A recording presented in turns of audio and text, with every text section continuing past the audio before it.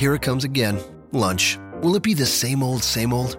Or are you ready to take a vacation from the ordinary with the new Jamaican Jerk Turkey Sub at Firehouse Subs? Freshly sliced smoked turkey breast, craveably sweet mustard sauce, and a hint of Caribbean seasoning. Just $5.55 for a medium. Save time. Order the new Jamaican Jerk Turkey Sub on the Firehouse Subs app.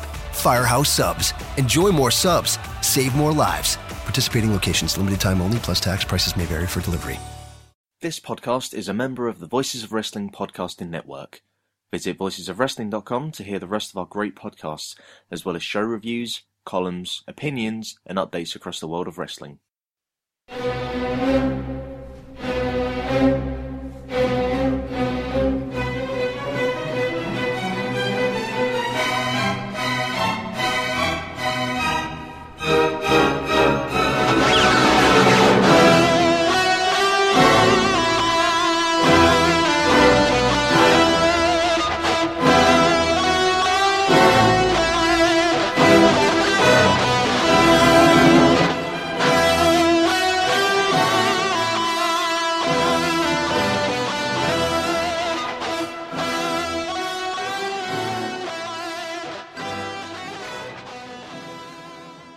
Hello everybody and welcome to what we think is probably the 30th episode of the Brit Rest Roundtable, but who really cares numbers wise? We, for the first time in quite a while, are all here. I'm Rob Reed, and I'm joined by Arnold Furious. Hello. And Ollie Court. Hello. It has been a little bit. It has. Too long. And again, despite kind of moving weekly, that's a rough plan. We'll see if we manage to keep that up. We have yet another stacked show.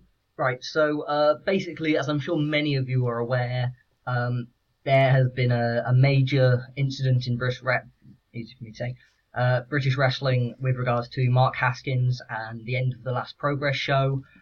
Because that Progress show is yet to drop, by the time this comes out, probably. We think it's dropping, did you say on the 11th, Arm? Progress, they said the 11th to 12th that weekend.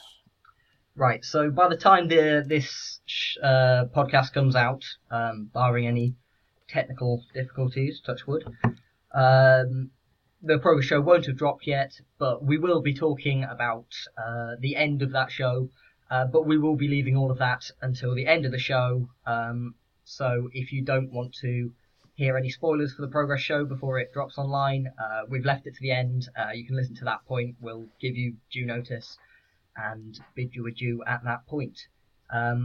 Before then, though, on a far happier note, we've got some absolutely incredible looking shows from Rev Pro and New Japan coming up over, that's next week now? Next Thursday and Friday. Next Thursday and Friday. In Global Wars UK, there have been several changes to the card recently, but just looking at them as a whole, as I was typing up the run sheet, there's not a bad match on any of these 14 matches, and there's lots of really, really exciting ones. I'm very excited. I'm hyped. Since I'm going to be going live. Are you guys going to be there? Yeah. I've kind of done something stupid. Like every show that we talk about today, I've got tickets for. I've gone on a bit of a rampage. Yeah. You're going full on Ian. I'm going full on ridiculous. Yeah, I've got both the Global War shows I've got tickets for. I'm going to the What Culture show. I'm going to the 3CW show that we might get around to talking about. And if we're talking about any Progress shows, then I've got tickets for those as well. I will certainly be going to night 2 of the festivities, but night 1, still haven't got a ticket for because I'm still being a good boy and thinking about going to uni that day instead. But I'm sure the lure of some of these matches will be too strong for me, and I will give in, get a ticket, and spend the whole weekend there. Which is what I really want to do. Of course you Then do it. Who really works at uni? Join the dark side. We have Ishii. Indeed. I mean, come on, right? Look at the card. We've got the card in front of us. Look at the card. You got to go to that show. Looking at the card, and yeah, particularly the top 3 matches I think we're going to look at. Yeah, but particularly all of it. Particularly all of it. Fucking great.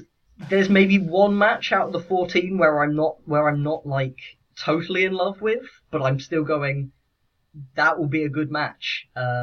With that being Honma versus Samuels, which is a match that when I looked at, I was like, I had never even accidentally thought about those two having a match. It's so strange and random, but as soon as I saw it, though, I was like, oh, now I really want to see it.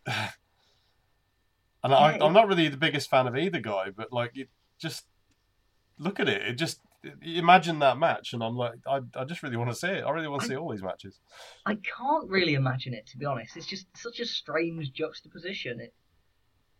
I have no idea how it's going to play out, but I think it will probably be good. But it's just hard to tell. There will be Kokeshis for everyone. That's how it will play out. And someone will get mugged off. It's an odd match, certainly. I don't think it's no one's dream match, but they both have quirky charisma. I think that will really work well. And like it really says something when the weakest match out of a whole weekend's worth of shows, or not a weekend because it's Thursday, Friday, but 2 days worth of shows, is a match that features Honma coming to the UK for the first time. That's Some people don't like him. Yeah, I've heard people like down on Honma, especially since all the allegations about him came out last year, and certainly this year, booking wise and wrestling wise, he hasn't been as strong as he was the past couple of years. But Honma is Honma; he's still crazy good, and the Kokeshi is such an exciting move. I'm definitely hyped to see Honma for the first time. It's someone I never thought I'd ever get to see live, and here we go. There's a lot of that on this card, even after last year when we did see lots of the bigger names come over. Here we've got a really interesting mix of New Japan talent.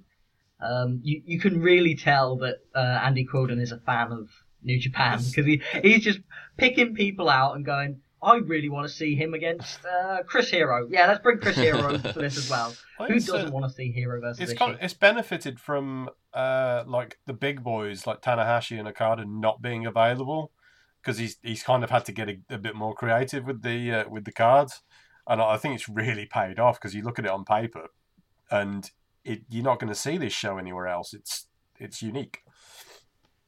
Also, it means that every match is unpredictable as to who's going to win. If an Okada, Tanahashi, or an Omega is in there, then you know that they're going to win, because they're not going to drop a fall this close to Wrestle Kingdom in a match that doesn't matter towards the booking. So this means that no one is protected, and you don't know who's going to win, and that is the best kind of wrestling, really. So while it would have been good to see the top guys, see the big stars, I mean, we've already had that the past couple of years, so I think this could end up being a better show than last year's Global Wars, because of what they've had to do in terms of, like, missing the big name stars. They've had to create a more intriguing card, and they've certainly done that. But I mean, the matches we got in front of us here, like Liger versus Skrull, Yuji Nagata against Pete Dunne. So, did you really expect to see matches like that on this show like a year ago when they had the New Japan show? And if they're going to come back, it's like, well, are these matches we're going to see? These are completely out of left field, some of them. Yeah, comparing these to last year's Global Wars show, to say that it will probably be better is a very, very high bar, because last year's Global Wars was fantastic, especially that Kushida-O'Reilly match and the triple threat main event. But top to bottom, it does look I think there's matches on there that could be better. And it just depends how well the people involved click, and how hard the New Japan guys want to work on this show. but there are matches that can potentially outdo that Kushida Kyle O'Reilly match, and that match was fucking great. I was sat next to you, Rob, and we were both like having kittens over it, like down the stretch. And then like Andy Quilden afterwards is like, "Are you ready for another match?" And it was like, "No, not really." Yeah, just give me a while to breathe. Give us please. a minute. Yeah, so I guess we should kind of get to running down the matches on the card rather than just fanboying over how amazing the card is as a whole. We've kind of covered on Samuels. Again, I remember saying this last year. Last year it was Uprising rather than Global Wars, but this is the spiritual successor to that.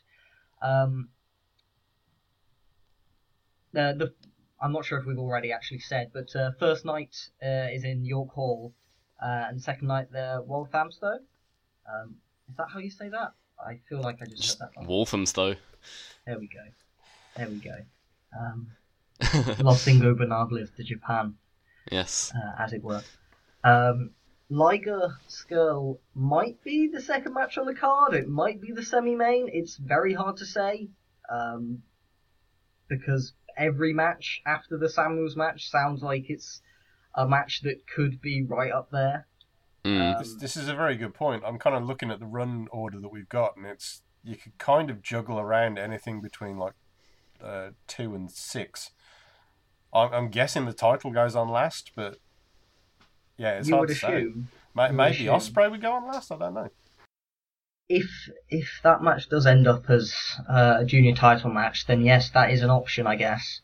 Especially as York Hall's already seen Shibata Sabre Jr. in the main event. But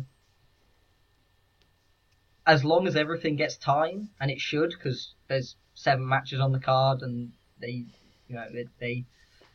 usually give all the matches time, then I'm not particularly bothered. I'm just very excited. Liger Skrull, are they two guys you guys see having great chemistry together? I think so, yeah. Well, if you look at the... I was going to say something about Bowler, but we're going to kind of cover that later in spoiler-free area. But during that tournament, I'm sure everyone is aware that Liger had some fun. Liger and Skrull are both very charismatic guys. I can see them clicking really well together. When we were talking about like Ospreay and Liger is something that's happening in Walthamstow on night 2. I felt that was a match that you're going to see in New Japan at some point for in an important setting. Whereas Liger and Skrull is something that you're just not going to see that over there. I can't see Marty going over there anytime soon, and Liger's going to retire soon. So, yeah, this might be the only chance you get to see it. I think it'll be.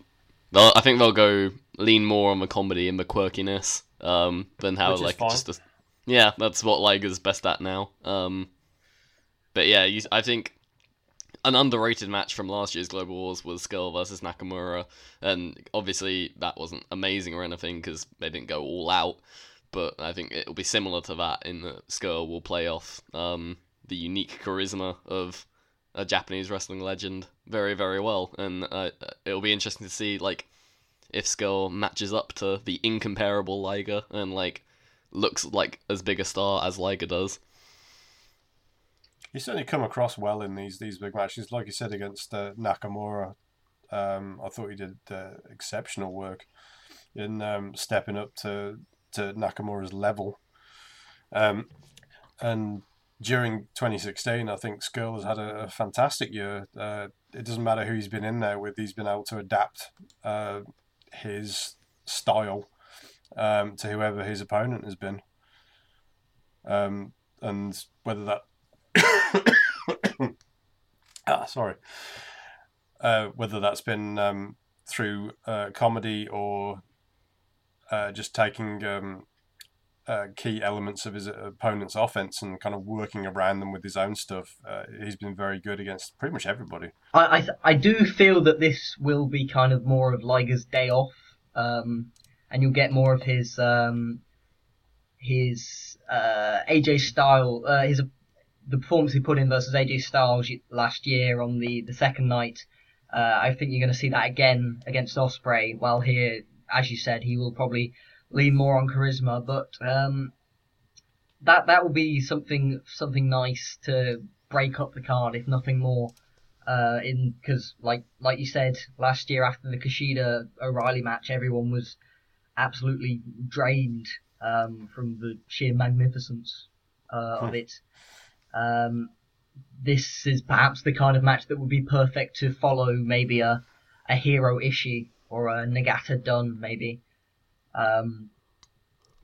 because the crowd is always going to be into both of these guys, even if they're not, I guess, killing themselves just via their charisma. They can have an entertaining match without going all out, and I think we all know what it's going to turn out like, but it's still going to be good to watch.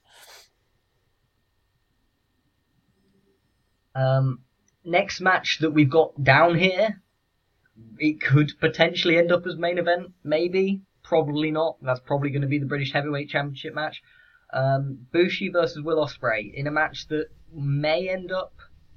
will probably end up as a junior title match for the IWGP Junior Championship, subject to Bushi defending successfully at Power Struggle against Kushida, right?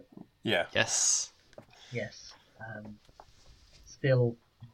How far behind are you at the moment?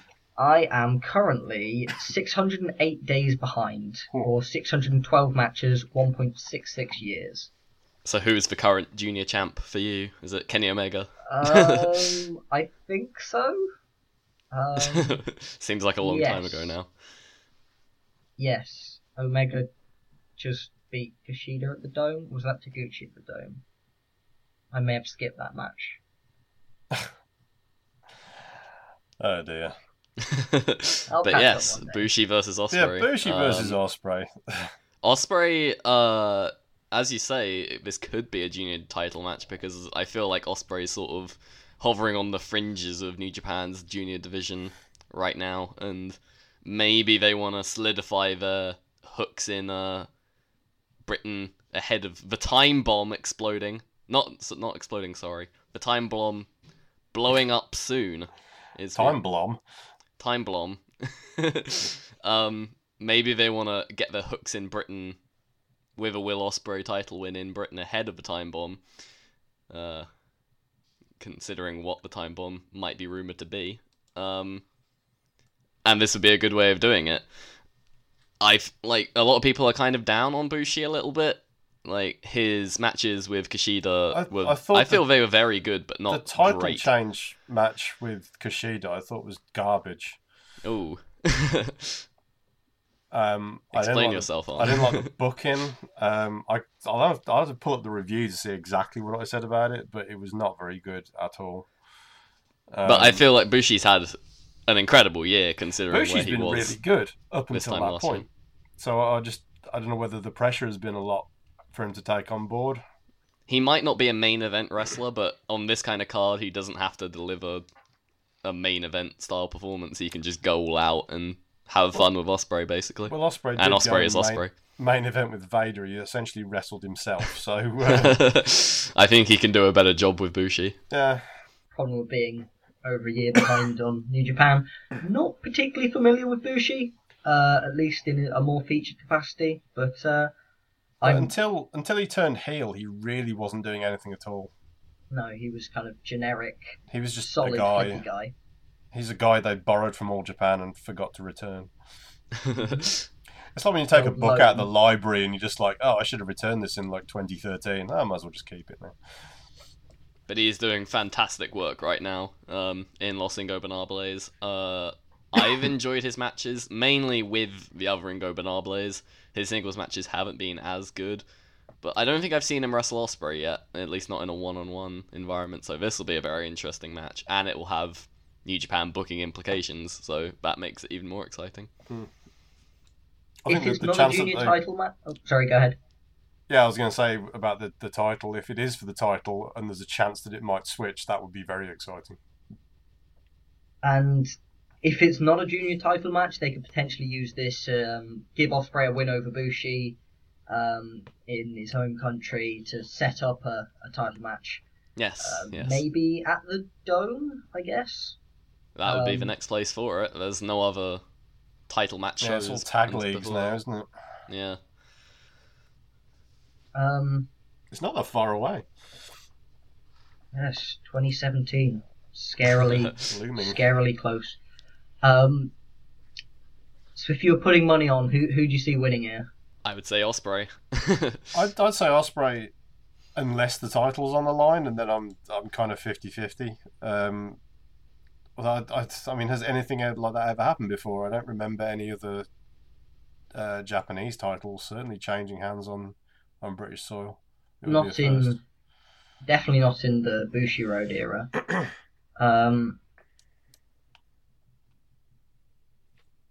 Because this isn't airing live, at least on New Japan World, I don't think they do it. But again, I guess it does come down to whether the title is on the line, and because Bushi still has another defense, they haven't announced that yet. You can still win cheap, Bushi. I mean, you could mist him. If Bushi's going over, it won't go on last. Yeah. That's a definite. Should we move on? Mm-hmm. So, next match is another Los Ingobernables to Japan. I might have said that right for the first time ever. Hapon. Los Ingobernables de Hapon is how you say it, Rob. There you go. But you haven't gotten there yet, so. One day. Have you got a hat as well now, Ollie, or are you just with the t-shirt? Oh, I only have the original t-shirt. I don't even have the De Hapon t-shirt. I might have to purchase one on the day. Is that going to make you more ungovernable? I will be very ungovernable on Thursday and Friday. I mean, I'm missing uni, so. Rebel. Naito would be proud. I'll put my uni books I'll stomp them underfoot with my fist raised in the air. That's the spirit. Yeah. These Los Ingobernables 6-man tags, the trios and the 4-on-4s have all been very entertaining this year, especially against Chaos. And they've got a really good lineup opposite them with David Starr teaming up with Mustache Mountain, Trent Seven, and Tyler Bate. I'm so happy for Tyler and Trent Seven getting the chance to shine on this stage. I think probably one of the matches I've also said the match I'm most looking forward to, but one of the highest matches that I'm looking forward to is going to be Seven and Nagata on night 2. I think that's going to be magnificent. Yeah. Tyler, I think this is his debut with Rev Pro, and it's great to see him not only debut but be immediately thrust into such a big match, going up against 3 big New Japan talents, and I can't see him doing anything other than impressing. David Starr came in as a replacement for Haskins. We'll get to that later. What are your opinions on him as a wrestler? He certainly stood out during the tag league and pretty much kills it every time he's in WXW. Haven't seen any of his CZW stuff, so I don't know a huge amount about him yet, but it'll be interesting to see him live on home turf. I've only really seen him in Germany, done a couple of indie shots, but and he's a very good wrestler. He's great all rounder. I think he'll fit into this match really well. Yeah, he can chuck himself about a lot, and that'll be good in the 3-on-3 6-man environment. He's a way better tag wrestler than singles wrestler, so this is the perfect place to throw him in. You'd think Ingobernables are getting a win here, especially since 2 of the 3 guys on the British side are debutants, and none of them are really uppercarders, 7 the strongest pushed in Rev Pro. But this will be a strong win for Naito, Evil, and Sonata here, you'd imagine. I can't see Naito even losing a match, let alone dropping a fall. So yeah, I can see Star being in there to take a pin. But it'll be exciting to see authentic Ingo Benabile's action, a true multi-man tag match. I'm looking forward to Evil and his laser pointer fingers. Yes. I hope they do the full entrance with Evil coming out. His music's fantastic. I love his music.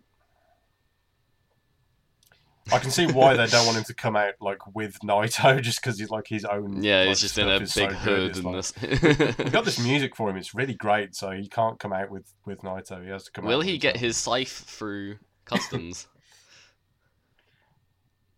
That's what I want to know. Or will he have to buy one in Britain? I mean, they might still be in stock post Halloween, so he may be in on the luck. cheap. You get one discount, yeah. Discount scythe. Stock Is up he while supposed he's to be the there. Grim Reaper? He's just supposed to be evil from the the king of darkness darkness. world. Everything is evil. But especially him. And his finisher. Well, he's in cap. Yeah, his finish is evil. Everything is evil. Says so on his entrance thing. He doesn't hide it. Yeah, so that's another match that should be really fun. You could potentially see that being the opener. High-paced, 6-man action to kick the show off. And I feel like Naito is the biggest New Japan star. I feel like he'll be above the opener. oh yeah, that's probably true, isn't it? Yeah, you're right. And then we get to the last 3 singles matches, all of yes. which are absolutely incredible. Apart from maybe the main event, if you watch the last one. The last one was good, Rob. Shut up. Absolute shade. No, it wasn't. It was fine. Everyone apart from you thought it was good. TJ Hawk didn't. Me and him on Idle Island. TJ is fucking miserable. I have told him this to his face. Well, internet face. He's fucking so miserable. not face. So he doesn't count. But Yuji Nagata versus Pete Dunne. This was going to be Pete Dunne versus Michael Elgin, which would have been really fun. But I'm even more excited for Nagata. He's a guy I'm super excited to see live, and I've been told that he's 10 times the wrestler in person that he is on tape. And I love him on tape. Going up against one of my favourite guys on the UK scene, 2 guys I'm pretty sure are going to have really good chemistry together. They're going to work that full-on style. It's going to be incredible. I'm Nagata all is about this match. one of the guys who's going to come in and he's going to try hard. Yeah. Because he's got nothing else to do. He's literally, this is what he's got left now. It's This is like his biggest match of the year. kinda, yeah. He's got 2 real big matches on these shows, And he gets to fight his son. So I'm really hyped for the Nagata matches. I think he's gonna really impress on these 2 shows. Very excited for those. Big So, test for Pete Dunne as well. As good as Michael Elgin is, I think it's a real bonus that Nagata was the replacement. And it might even stick in his throat that he was the replacement, and that might make him, try even harder. And he's been given 2 really top-notch opponents as well. Yeah, I don't think Nagata's gonna hold much back here. Big test for both guys. Like, Nagata gets to try out Pete Dunne and see what he has on offer for a potential gig in New Japan. And Dunne obviously needs to impress his dad and prove that he's got what it takes. You calling Nagata Pete Dunne's dad is just maybe flashback to that beautiful video package that Nagata had prior to his Nakamura match in 2015, where it just focused on his kid, who was the cutest person in the world. It made the match being disappointed. The match being so disappointing was was almost overshadowed by how great that video The package only was. person who thought that match was great was Shinpei Nagami. He was so into that match. And crying and Yeah. shouting justice. We need Shinpei He'd have been Nagami in the audience for this one. Oh, he'd fucking love it. It's, as you said, it's a big test for Pete Dunne, and if he does impress, Nagata does have a bit of sway. Well, Yes. Ospreay's been trying to get Pete Dunne hired. Yeah. I think he's fit there well. Name dropped him as like a guy who he thinks would be good for New Japan. I wouldn't disagree. And this is how Ospreay kind of got his foot in the door last year with these Global Wars shows. So, and being recommended by Okada after their match. So, potentially Pete Dunne, I would say out of everyone being on here. these cards is a good spot for anyone at the moment. Anytime you get the chance to impress in front of like New Japan eyes, it's good good for them. On almost any card throughout the whole year, Pete Dunne versus Yuji Nagata would be my most anticipated match on the card. This next one manages to top it. It might be the match that I'm... If you'd have asked me, say, a couple of months ago, create a dream match that you're more excited for than any other match you could potentially put together out of active wrestlers, it may have been Chris Hero versus Tomohiro Ishii, and we're getting to see it in York Hall. I'm really having to lower my expectations. I don't want to be upset in any way, so I'm kind of thinking like, just be calm, just be calm. I'm sure it'll be a perfectly fine match, and then when I get there, I'm just going to be losing my shit. So it has a lot of potential. Even lower expectations are just still very high for this one. Like, as you say, these are two of the best wrestlers in the world, the tippy top tier of guys, and they're just gonna beat the piss out of each other, and it's gonna be great.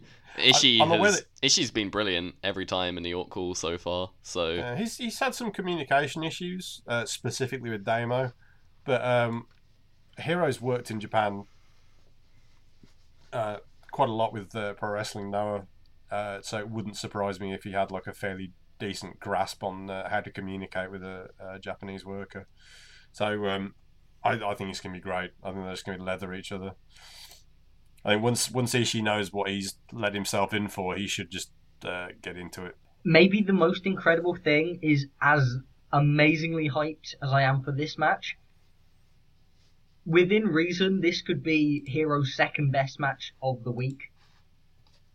Looking at his match on night 2, like if if I was putting together dream matches, they may be 1 and 2. Because he's facing Shibata the next night as well. He is going to be quite sore come the 12th, you'd imagine. These cards are so good. How are you considering not going, Ollie? You're insane. I had already booked for night 2. Hiro, but yeah. Ishii, Nagata Dunne, Sabre Jr., Shibata. Yeah, I can't not go to that, can I? Yeah. You might have to. Buy your tickets now. Just we'll stop the podcast. Go buy them. Yeah, that's not even going to be the main event. You'd imagine. The main event is a rematch from Summer Sizzler. That's right, isn't it? Yeah, it is. Yeah. Yes. Yeah, those shows have all kind of merged into one in my mind. I guess the Vader one was kind of separate, but they kind of rattle off the York Hall shows for a little bit there. There's been a bit of a gap, and then they're hitting us with this. Well, I don't wasn't agree in love with the first match. I didn't agree with your analysis of the first match, Rob, but these two, if they're going on last after this card, they're going to have to do something pretty fucking special, because they're going to have to follow at least 3 of the matches that are going to be before them are going to be really, really good. It's going to be tough for them to follow that, and they're going to have to really step the game up. Pressure's on. Yeah, they had a really good match last time, But if if they want to have the best match on this show, yeah, they're gonna have to pull out all the stops. That should always be the aim. If you're better. the main event, you should be heading for best match on the card. You got the best chance to be the best match. Yeah. And it's going to be tough for them. It is indeed, but they have a bit of chemistry now. They can build off their previous match. They're both badasses, so I think they may well be able to change in attitude could well help him, because they're more likely to kind of go, hell for leather in this one. It probably won't be quite so. The first match was more technical, especially in the first half. I think you might see more strikes here. It depends if Sabre goes in with the with the kind of attitude that he had in the last 10 minutes of the match with Jeff Cobb, then we could see something really special. Yeah, Sabre really destroyed Cobb with kicks at the end. You could see things going very violent if these two just end up Shibata won't hitting each lie other as down hard and as they take that can. shit. He ain't just going to lie back and take it. He's going to fire back.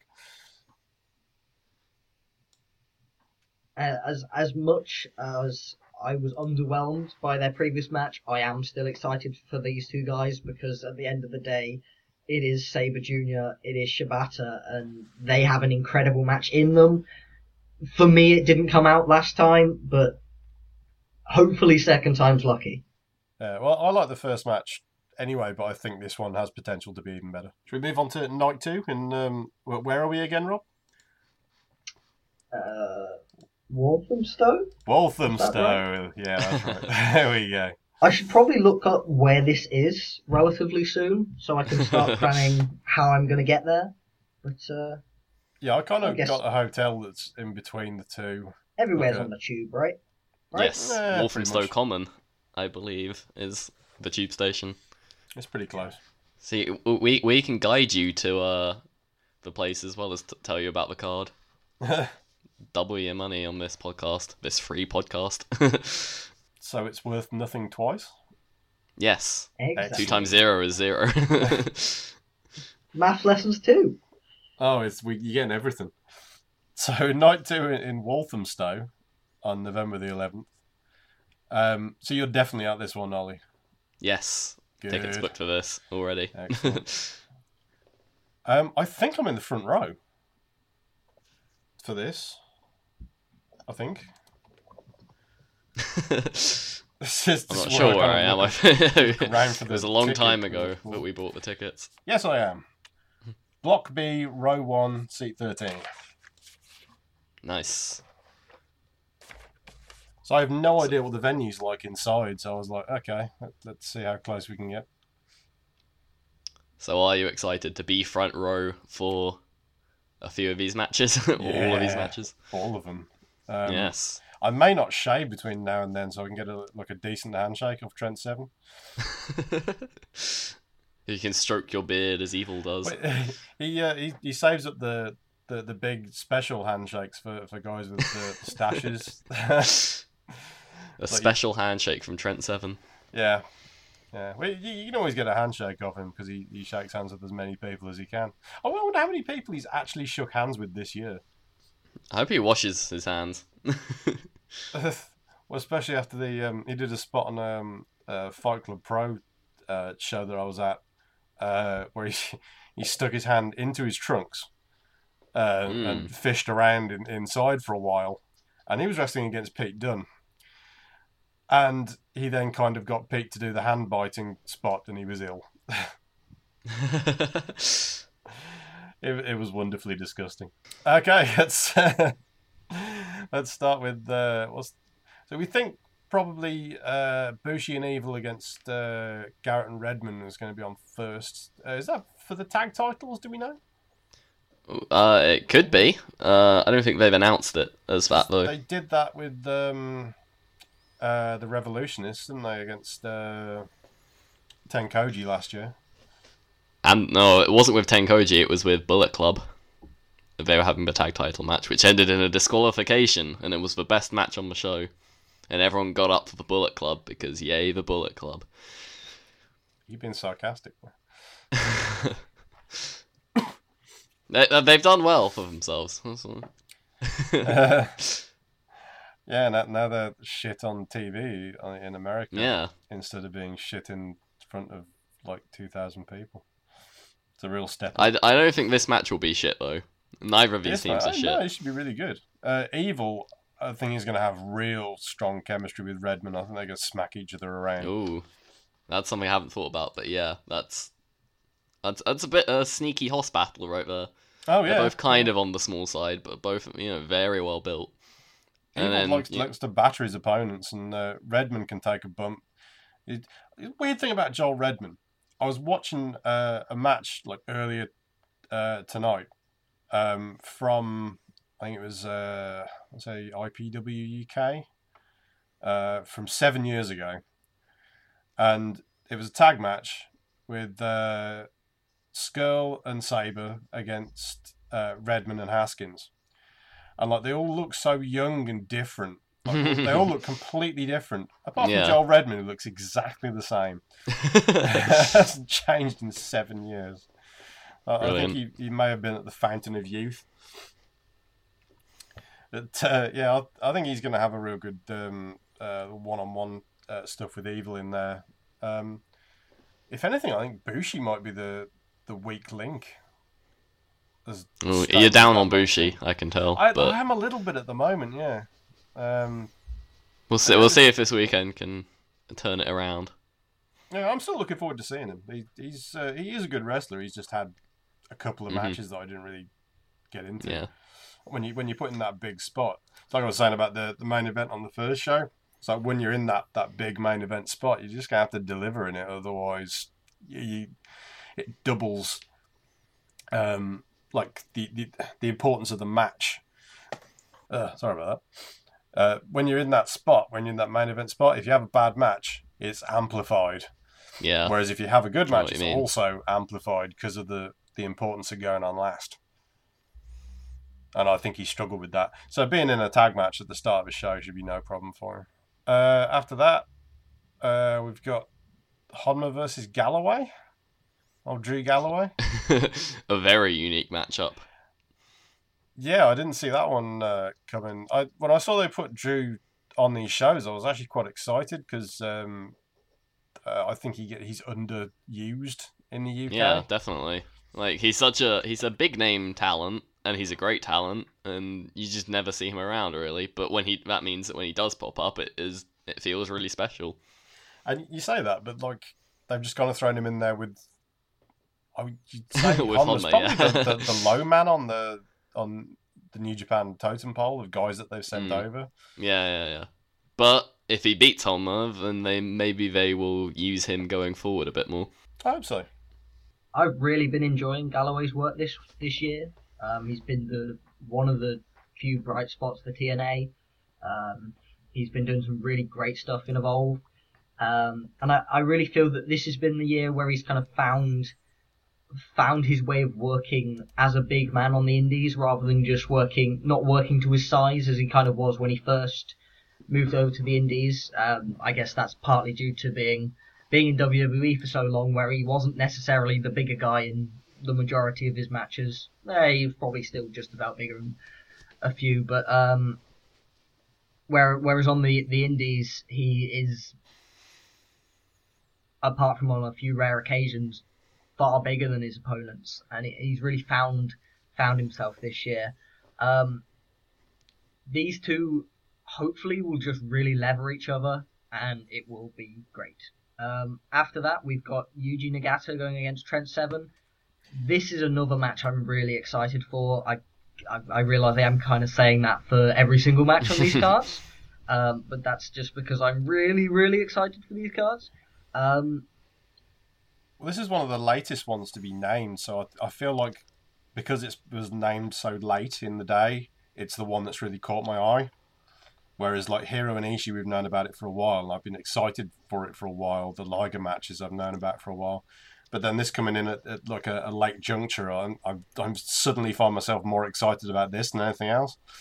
Like if they announced something on the day that was completely different, maybe I'd get more excited about that. I don't know, but I think it's a great chance for Trent Seven, and this could be like the sneaky best match of the weekend. I say weekend, it's not a weekend, is it? Double shot.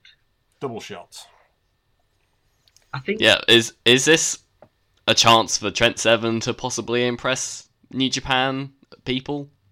Like, it seems like an outside shot, but he is the kind of like wrestler that they look for. Does he have any chance of potentially scoring a New Japan role, or is that just a pipe dream?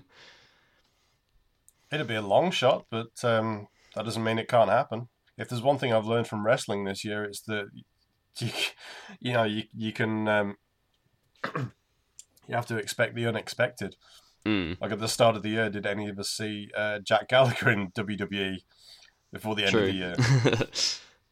So it's unlikely, but he works the style. It's not unreasonable to suggest that he has a shot. He's a little more advanced in age than many of the UK guys, but he's still got plenty left in the tank, as it were.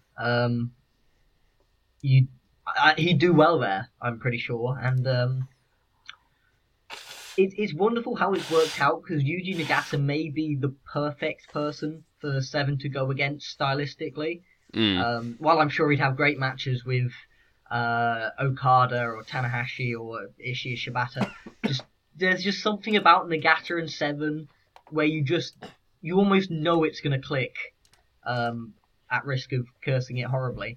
It just feels like a match that's just was meant to be, and you know that it's come around after Elvin had to be pulled. That doesn't take away anything from it. As you said, this is another match where I'm definitely top 5 of the weekend, which sounds low. Again, I said weekend, double shot. That sounds low, but with the level of stackness of these cards, that's really up there. Yeah, Stackness. People know what I mean. It's a word that can only apply to these sets of shows. It reeks of stactitude. No? Okay. Is that what the young people are saying now? The trendy youths? Like Edge and Christian era, 15 years ago.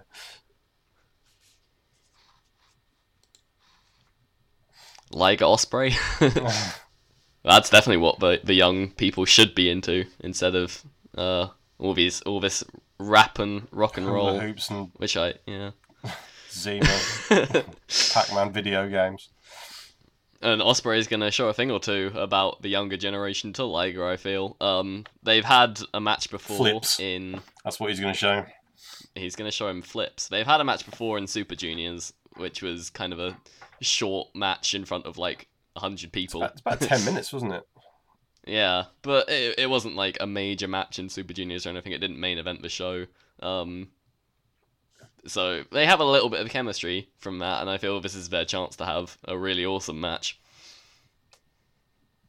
Again, this could sneak on last, seeing as Liger headlined last year, and Osprey. I believe they've announced the main event is Naito and Sonata versus the Leaders, but this could certainly go on. That's the other one. First half main event. Yeah, probably. Easy for me to say. WWE just had a triple main event, so and run their main events first and go backwards through the card. Yeah, it's true. I actually enjoyed that concept. Like, let's put the main event on first. So when Hell in a Cell rolled round, I actually watched the main event first, and it made the show a lot better. I think they'll be onto something. But yeah, like Liger and Osprey, it's going to be good. There's going to be like flips and stretches and stuff, and it's going to be really, really great. What do we think about Ospreay's new hairdo? It's bad. I haven't even seen it. I've not yet prepared a take. He looks like Milo Yiannopoulos. I don't know who that is. Which probably isn't a good thing. What, I don't know who that is? That he looks like him. Depending on your political allegiances. Generally not a good thing.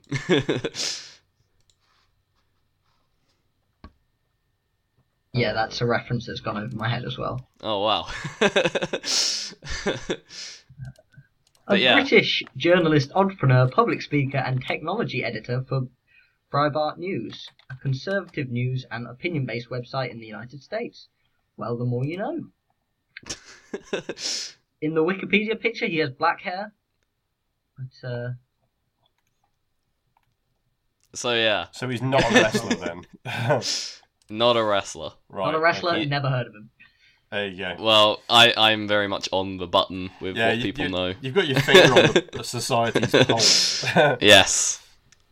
But yeah, lots of flips, lots of stretches by either party, and should be a damn good time. Yeah, we kind of mentioned it a bit on the Skull match, but this definitely feels like the one that's going to be Liger's all-out performance of the double shot. And when, like he showed last year, when he does go all out, he's still got a very good match in him. And I think Ospreay's a good opponent for that. So yeah, yet another match that I'm very excited for. As is the next match, Ishii versus Dunn. Yeah. Wow. Yeah. Yeah. Bodum versus Ishii was really, really, really good. Subbing in Dunn for Bodum, it's just a little bit of an upgrade. Are we all kind of of the opinion that Dunn is better than Bodum? Yeah. Yes. I like Bodum a lot, but Dunn is, at the very least, more advanced. I think Dunn has benefited from working in a lot of different places, because he's worked all over the place. Bodum less so. Where has Bodum gone? It feels like he's fallen off the face of the earth on these cards. I assume he's working for Dixon, because where else would he be? Rev Pro announced that he was gonna be making his return at a recent show. Portsmouth, wasn't it? Is it Portsmouth or Broxbourne or something like that? One of them. Let's check. One of them southern shows. He's facing Eddie Dennis in Sittingbourne. Sittingbourne, that's the one. So that's on the 6th, on one of their smaller shows. He does seem to have fallen off the face of the earth a little, but I guess when you're bringing in so many outside names, some people do have to drop off. He's maybe been cycled out a little. It's okay for him to not be here at the moment. You look at the cards, and I think it's benefited from not having to shoehorn certain guys into there. Gideon. I love Gideon Gray, but yeah, he doesn't belong on this card. No. Pete Dunne does, though. Yes. Pete Dunne definitely does. That's what I'm saying about these cards. It's like I think they've tried a lot harder to have a top to bottom card that is going to be great, rather than just have a couple of big matches and then just kind of shoehorn all the normal Rev Pro guys in there. So they do have some of them on the cards, but like Eden Shah's only on the one night. I think it's going to benefit from York Hall, his York Hall streak alive. Are we saying he's been on every York Hall show? Yes, I think it's just him and Ospreay have been on every one. Okay. So yeah, Ishii and Dunn, that's going to be great. It's almost getting boring now that we're just going, yeah, that's another singles match on the card. It's another New Japan guy who's really good versus another British guy who's really good. But yeah, Pete Dunne is going to go all out here. Like, he's just going to throw himself into Ishii. I think he's going to want to prove this is his house. Yeah. There are going to be many forearms and many aching jaws after this. It's going to be great. I'm not sure which match between Nagata and Ishii I'm looking forward to more from Pete Dunne, but I'm really looking forward to both of them. So I'd say Ishii just because I'd say Ishii is just my fave. Ishii. But... Yeah, I'm kind of leaning towards this match, and then you've got Trent Seven and Nagata as well. I kind of prefer the lineup on night 2 slightly. Yeah, I'd probably agree. Although the venue may be, I guess that's more of a variable factor. While we know York Hall is tremendous to watch wrestling in, we're not entirely sure what venue name that I can't remember. Walthamstow. That's the place. What's the venue name? It's the Walthamstow Assembly Hall. Yeah. Right. Yes. Doors are at 6:30. Is that earlier than usual? Maybe. I don't know. I'm not usually in the pub just beforehand, so it's whenever they tell us we have to go and queue. Whenever someone else takes us there. Follow the crowd. Yeah. So if it's an assembly hall, it might not be quite as well suited to York as York Hall is. So that might slightly put that card over. But yeah, on paper, this show is at least just as good as the other one, if not better. And that's saying something when the previous show has Chris Hero versus Ishii on. It's got Bushi versus Ospreay. It's got Sabre Jr., Shibata, Nagata done. But this one does perhaps even top that. And we've still got 2 matches to go to talk about on it. Including the match I'm probably most looking forward to of the whole double shot. Shibata versus Hero. My goodness. This is a treat. If I'm still alive after witnessing Hero Ishii, then Shibata Hero may kill me from sheer joy.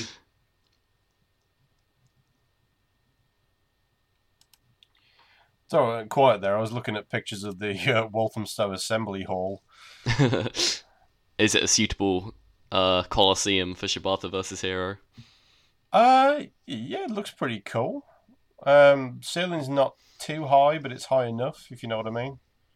You know, the sound won't escape into the ceiling because it's not that tall, but it's not so low that you're going to catch your feet on it if you do a flip. It's got a balcony at the back. It kind of looks like York Hall with the sides shaved off. Yeah, I'll be interested to see how they set it up. Yes, we're all kind of looking at pictures now, which is obviously great audio, but it does look, at the very least, better than the Reading. No, not Reading. Was it Reading? Yeah, the Reading venue. You're right. That was Leisure just a sports Centre, hall, wasn't it? Yeah. which was not a great venue for Global Wars last year, despite a very good card. That show wasn't really a blowaway, maybe partly at least due to the venue. This one looks better, hopefully, touch wood. It would be a real shame if a match as good as Shibata Hero got ruined by a venue, but I don't think I'll be paying attention to the venue when that match starts. It's kind of hard to describe how I feel about the process of watching Shibata versus Hero, but it's there will be like an anxious wait between now and November the 11th, and during which time all I'll be thinking about is how great that match is going to be. Are these the best 2 strikers in wrestling? They've got to be up there. I would say so. I think it's pretty much probably the 2 guys who you feel would legitimately just murder you if you got into a fight with them. Yeah. Very excited for that one. You know what amazes me is that they managed to book Hero versus Ishii on night 1 and then kind of outdo themselves on night 2 with Hero's opponent, which is fucking ridiculous. Hero could cement some sort of Wrestler of the Year resume with these two matches if he crushes it. But he's already up there, isn't he? He's already in the running. He is, but this could put And him over the top. Shibata would be in the running if he hadn't got so badly injured having fucking great matches. Shibata's had the most compelling year story-wise, I would say, but maybe not from a pure match perspective. Yeah. But... Well, trouble is, he kind of broke himself with the Ishii matches right at the start of the year. And it hasn't helped himself. Well, he's never Red recovered Dragon, from that. He's Noah, still injured. Dads. Well, this is the price you pay for being the best in wrestling. You are going to get hurt. It's just a case of when and how seriously. Is Chris Hero putting together a resume for Bushiroad potentially? A return to maybe not Noah, but maybe New Japan with these matches. I'd love to see it. I'd love for him to be in G1 next year. I don't think that's It'd be beautiful. An outside shot, though. I think that's something that could genuinely happen. Because who else is there that's an outsider that they can bring in, like they have done with Elgin and... my mind's got completely blank. Who was the big gaijin they brought in this year? They didn't, did they? They They brought in Noah guys instead. Adam Cole. That's probably one. I don't think he was in it, was he? He wasn't No, in he G1. wasn't. He Oh, wasn't in no. G1. That's why I'm drawing a blank then, because Yeah, there were only 4 gaijins in G1, and they were all native. Right. Cut all that out. Just get rid of it. All right, we're looking at the big outsider that they brought in the past 2 years. You had Elgin 2 years ago, and this year you had Marufuji. So if they're looking at someone and Noah guys aren't available because it's been sold to somebody else, then they could do no worse than Hero, really. Yeah. It'd be incredible to see him there. But even if that doesn't happen, these are probably the 2 matches that I would have most wanted to happen. So if we're only getting 2 Hero versus New Japan matches, we've got a pretty good selection here. That's a good point. Can't wait. Oh, and there's another match. It'll be interesting to see if Hero picks up any wins, both for his future going forward in Rev Pro, but also if they give him a win over an Ishii or a Shibata, maybe that is an indication of something. Well, Shibata will be the never champion going in here. He's not losing You'd it to imagine if Evil. it was coming, it would be against Ishii. Yeah. But even with the outcome... Ishii's job proof. Yeah, he's... Even as champion, he always managed to be an underdog. Because he was almost... His shoulder was almost always a few centimetres away from falling off completely. So taking a loss here or there doesn't seem to hurt him whatsoever. It'll be interesting to see if he beats Shibata though, Hero, because that would suggest some sort of long-term thing with New Japan going on. Yeah, I don't think New Japan has that much sway over but they probably say like this guy can't lose, but generally I don't think they turn around and go, well, this guy wins, this guy wins. I think it's kind of left up to Rev Pro. Okay. But you'd think they would protect Shibata a little more since he is a champion.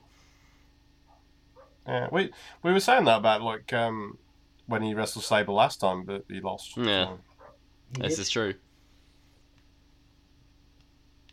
And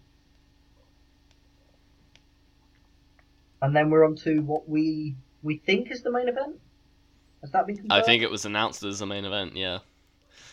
The tag main event, Sabre Jr. and Skrull, the leaders, teaming up in their first big tag match that they've had in a while, despite that kind of being the angle for a while. Going up against Ollie, I'll let you do it since you enjoy it so much. Naito y Sanada, Los Ingobernables de Japón. There we go. I imagine this will be a win for the leaders, with Sanada taking the fall, but really just... Unless they do the whole Skull and Sabre implode thing. It's been being teased for a while. Well, I've been saying it since fucking January, but yeah, literally all year. It has to happen sooner or later, so I want to be, getting the voice in there and saying, I told you it'd happen. The one show where you don't say it's going to happen is where it will happen. Yeah, it's probably going to be like January or something, and I won't be available, and it'll happen then. They're not going to let you call it. Nah, clearly. Yeah. So it's not happening here because I've called it. Which may mean it will happen here. Stay tuned to find out. Yeah, it should be a good match anyway. So it's four really good, talented guys. And it's incredible that a match with Naito, Sanada, Skrull, and Sabre Jr.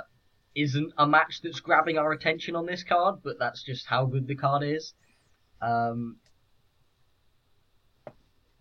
It's probably my number 5 most anticipated match on the night. Yeah. On a 7-match card. Which is ridiculous.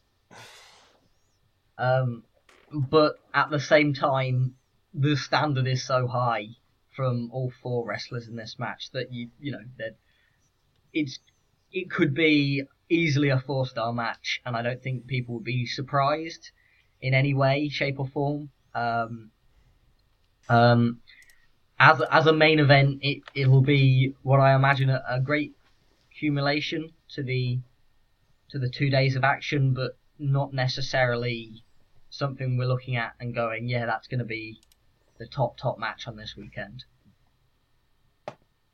It could definitely deliver though, you could say that about a lot of the matches on these shows.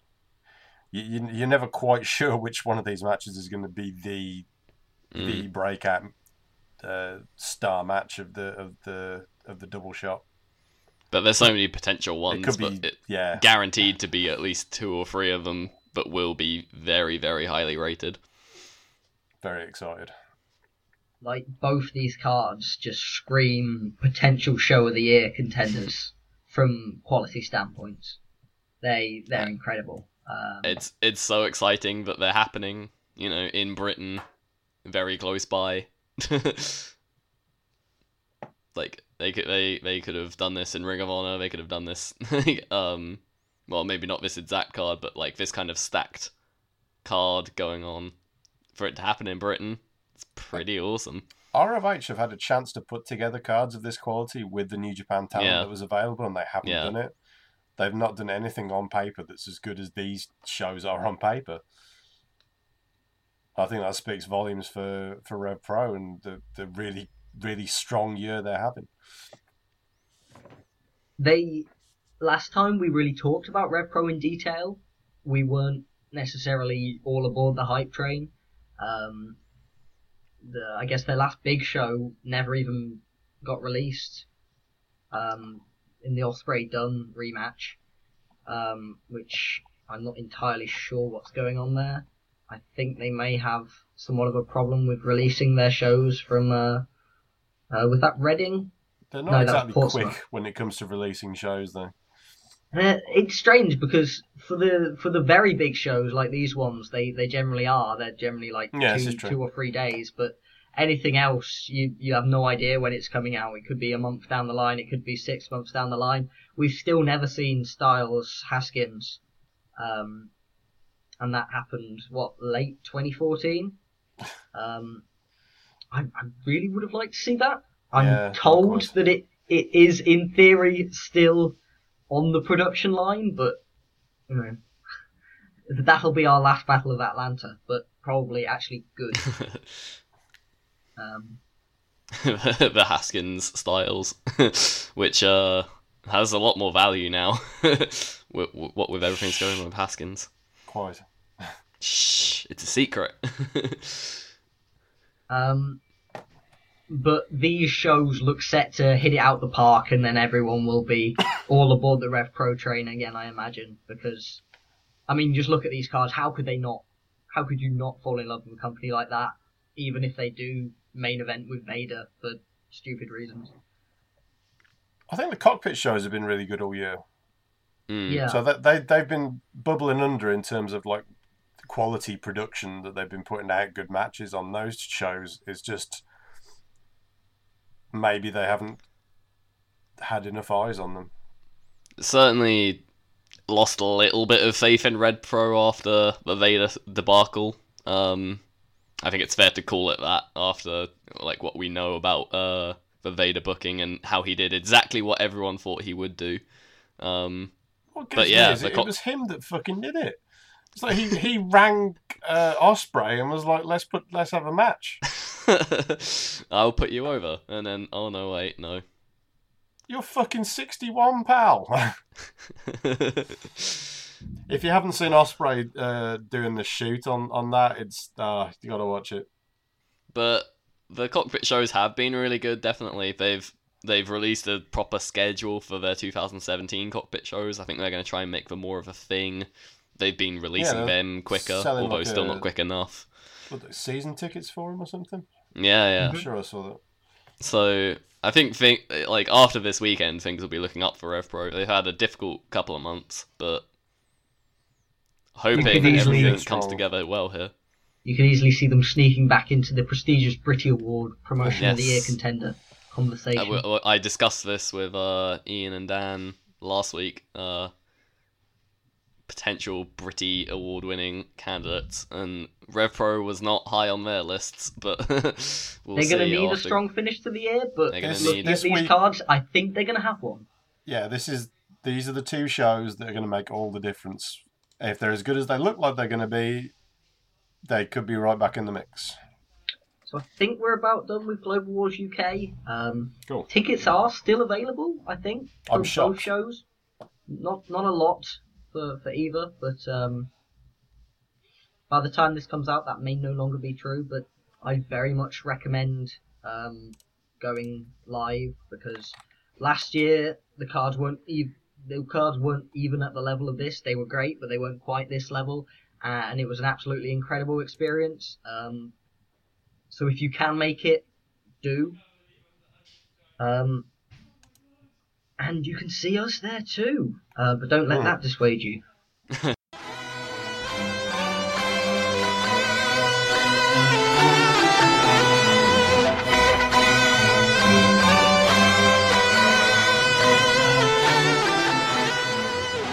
Yeah, so World of Sport used to be ITV's Saturday afternoon sports program.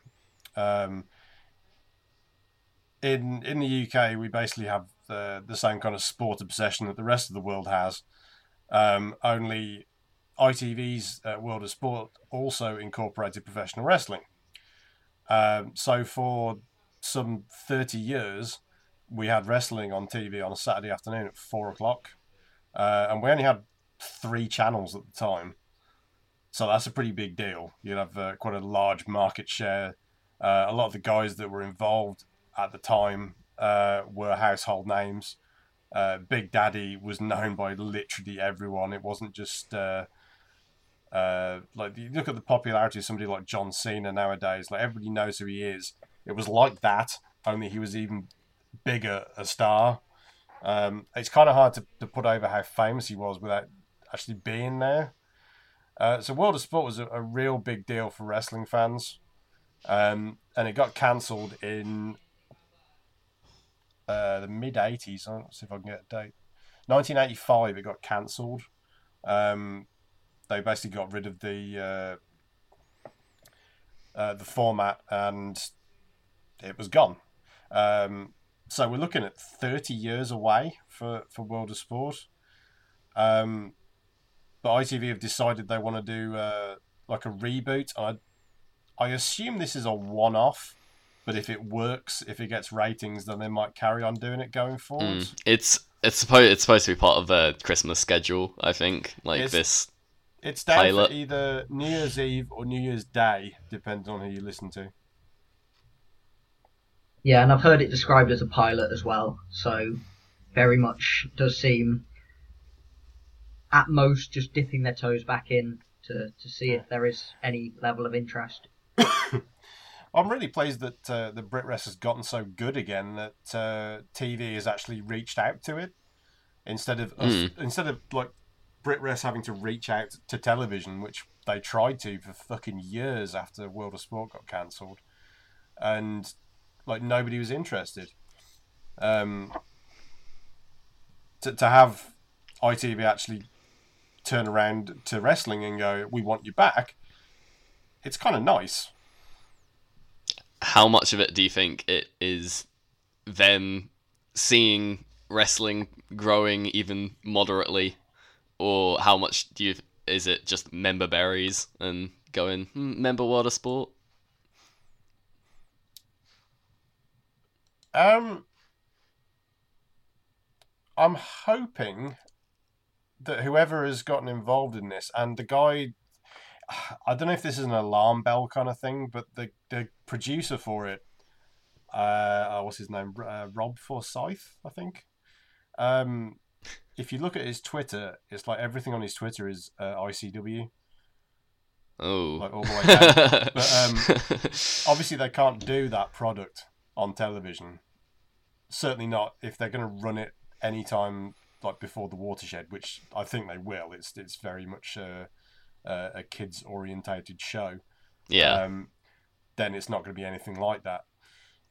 So I don't know if it's just a case of he's gone to these ICW shows and gone like, this is a really good product. There's a lot of great wrestlers out there, and then he's pitched it to ITV, and they've gone, okay. I think it depends how it plays out. There are no wrestling people like behind this product. You've got Alex Shane is there doing commentary, but he's there because they've seen him doing commentary. He's not there as a booker or anything. So there is a concern that there's no wrestling mind behind it. We all know that things go badly when that is the case. That said, it is just a one-off at the moment, and if it did catch on and get a more regular spot, then hopefully they'd be able to bring somebody in to kind of, book or write storylines that were more in line with what we want from wrestling as opposed to what ITV wants to present. I have worries about the show being all like gladiators and shit, and hopefully it's not. ITV can't be trusted at all. But if we get to see some wrestling on TV and it's good, then it's more eyes on the British scene. That could only be a good thing. By all reports, the live event that the taping that recently took place, the ticket situation or the invite situation as it was an absolute disaster. They basically invited way more people than they were ever planning on letting in. So when they turned up, not all of them got in. Some of those people had driven several hours camped outside or whatever. I think the problem they had there is they did not know how popular it was going to be.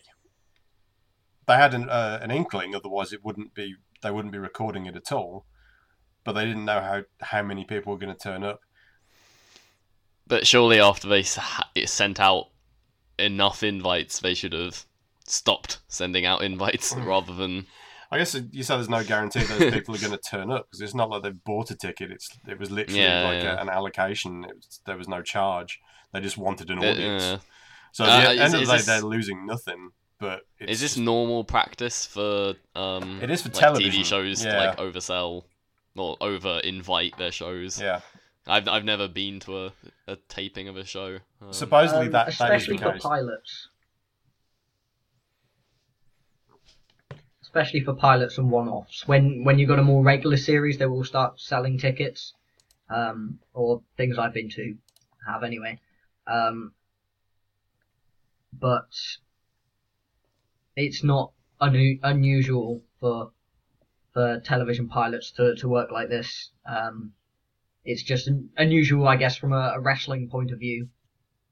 Yeah, it's kind of weird from where we're sat, because we're not used to television. But yeah, it's pretty much normal for TV. But a lot of the complaints came from not only that they did invite too many people and some people missed out, but they didn't tell them what was happening. There was a lot of confusion, terrible communication and all that. And as bad as all that was and how horrible it must have been to, make the trip over to, I can't remember, where were they being recorded in Manchester? Manchester. Yeah. To make the trip over to Manchester and then not get to see any wrestling. On the bright side, we're going to see, Zack Gibson versus El Ligero on ITV, which is, go back a few months. That's incredible to hear. That's another thing at the start of the year. If you told me World of Sport was coming back, and we'd have Zack Gibson versus El Ligero on ITV on New Year's Eve, I'd be like, get the fuck out of here. That's not going to happen. All I can hope for is a show that I wouldn't be embarrassed to show my family or my friends and be like, look, it's wrestling. I guarantee you my mother tells me about it. Guarantee you. But that can only be a good thing. The more people that are aware that there's wrestling. There are people out there who don't have a clue that there's a UK indie scene that watch WWE every single week. Yeah. They just haven't got a clue what's going on out there. Not a clue. I work with a guy who only watches WWE. And I can't understand it at all, but he hasn't got the internet. So, how is he going to see that there's other promotions out there? So this is a chance for him to see some UK talent. So, like I say, it can only be good. Even if it only is a one-off, which hopefully it isn't, because it would be great exposure for the UK indie scene. If it can convert even a few extra fans from being just so they're aware of the UK indie scene, if it can get a fan or two of El Ligero and Zack Gibson, and then they happen to wander past a poster and go, oh, I know that guy, I saw him on ITV. And it pulls in a few more fans. That can only be a good thing. Yeah, and it's obviously going to be good for the boys because they'll be able to make more money off it. If you're a big enough name to go on a poster, then you're a draw. And if the smaller promotions start drawing in fans based on the World of Sport guys, then more power to them. As long as it isn't a pile of shit, I think we're onto a winner. As long as it isn't celebrity wrestling. Which was the last ITV foray into the world of wrestling. Yeah, I didn't watch that. Me neither. I mean, I was like 6, so I can be forgiven for watching it. Jesus Christ, I feel old.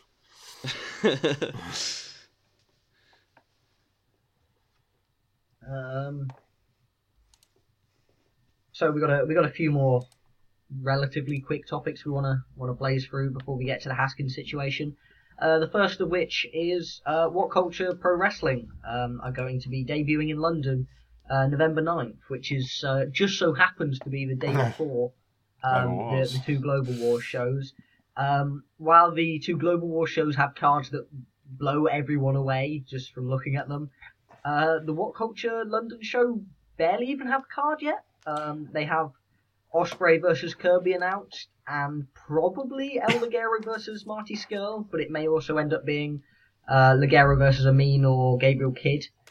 But you'd imagine Scurll is winning that fan vote there, assuming it isn't gimmicked, which is sometimes a dangerous assumption in wrestling. You can't see the results on the website. So I voted for Scurll. And you couldn't see the results at all. It just said, thanks for your vote. And it was like, okay. That might just be because they don't want to, spoil it before they're ready to announce fair. it. But it's not a good sign. That's for sure. But if it's gimmick so it is skill, then that's fine. Yeah. I really, really enjoyed Ospreay vs Kirby the first time around in What Culture. It's been the favourite match I've seen from the promotion so far. So when this does pop up on YouTube on their loaded show, I will definitely be watching it. But I can't say I'll be making the trip down to London a day earlier to check this show out. I know that's the case for Ollie, but Arn, you are actually going to be going to this show, right? Yeah, I got a ticket and everything. It does help. I figured I didn't have a ticket for the last What Culture show I went to. I just turned up. That's because I can do that sometimes. But big deal on. Yeah, sometimes. Yeah, no, I figured if I'm going to go down to London anyway, then I might as well go down a day earlier and watch another show. I just love the graps. Did you hear what Andy Quilden had to say about What Culture running in London the day before Global Wars? Enlighten me. Well, he was on a podcast talking about it, and he referred to them as cheeky fuckers because they'd. And this is weird for me because Quilden's not a sweary guy. No, I don't think he swore in the entire rest of the podcast, but yeah, he called them cheeky fuckers, and he got told by them that they wouldn't run London, and then after they said they were going to run London, they said it's going to be on the other side of the city, it's going to be nowhere near you, and then when they announced where it was, it's 20 minutes away from your call. I'd say that's pretty cheeky. Central London's, so it is the other side of the river, I think. I should probably know because I'm going to the fucking show. It's at the Coronet Theatre, New Kent Road. So I think that's south of the river. Progress didn't seem best pleased either. There were a few tweets about... Yeah, they didn't seem very happy about it. Promotions built with love compared to promotions built with website clicks. Hits or something, wasn't it? Yeah, I saw that. Something like that. I do seem to kind of be in somewhat of the minority in that I don't really necessarily see the huge problem. It's not like ICW haven't done the exact same thing already. Yeah, that was very funny when Mark Dallas started having making pot shots at What Culture when he's done the exact same thing. And the weird part is the one company that What Culture have tried to avoid running the same buildings and the same dates as is ICW. That's the one company they've tried to stay on good terms with specifically. And hasn't worked. You can't. You guess you just can't please some people, can you? I guess some people see this as them piggybacking off the New York Hall shows. Well, they definitely are. Yeah. I mean, that timing isn't an accident, but at the same time, it's getting the wrestlers more work.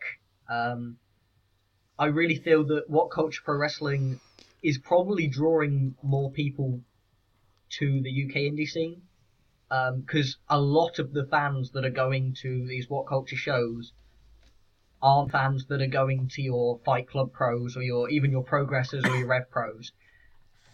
And it's familiarising them with, your Ospreys and your Kirbys of the world, and they then might see, say, Ospreay on a poster for, say, a Rev Pro show or an IPW UK show, whatever. And they may go, oh, I know him from What Culture. He's good. I like him. I'll check it out. Are they doing it the wrong way? Are they predatory? Are they using predatory prices? When they were selling shows for £5 a ticket, that's not good because that's not sustainable. They're running shows at a loss. Putting expectations for ticket prices too low, hurting other promotions. But I think a lot of it is not so much that they want to hurt other promotions; it's they needed to build their own brand very, very quickly. So it's just a load of gimmicks, one after another, to try and get that audience in. It seems to be working. I don't think it's ever going to be a detriment to Rev Pro, because you look at the crowd and it's going to be 95% difference. They're not going to be the same people.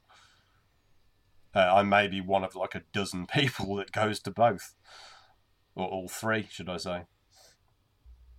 I mean, maybe it's higher than that. I don't know. Maybe people will go to the What Culture show just because, fuck it, make 3 days of it. But I don't know. I'll let you know anyway. I'll let you know if I see a lot of the same faces at What Culture that I see at Global Wars. I've been told from people who went to the True Legacy show, the I can't remember where that was held, but the Kurt Angle versus Cody Rhodes show, which it was either Newcastle or Manchester. I forget which way round it was. It drew 2,600. I think that was the show after True Legacy, I think. They had like a weekend of shows, and 2 of them were in Newcastle and 1 of them was in Manchester, and the Manchester one was, 2,600, I think. But whichever one drew 2,600, I've been told was an utterly soulless experience. But again, the people who are listening to this podcast, the people who I'm talking to regularly about wrestling, they're not really the target audience for What Culture. And if they're drawing 2,600, then there is clearly a target audience and they are hitting it. Whether they're managing to turn a profit from them, when you're bringing in Del Rio, Angle, Rhodes, Suzuki, etc., etc., etc., that's another question. Whether it's sustainable. I don't think they're trying to turn a profit. I think they're trying to sell the brand. Mm-hmm. I think the fan expectation there is really, really high in terms of they are fans of WWE stuff, so they're going to want to see some WWE guys on the show. I don't think they needed to use as many guys as they have, because they really have overloaded the shows. I'm not sure why Minoru Suzuki was brought in that case. Like, if very few of that 2,600 are going to recognize him, then like they cut Kazunina Ray off his entrance theme. When he was going to the back, there was a big brouhaha about that. It was Chris Linne said like they cut the Kazunina off.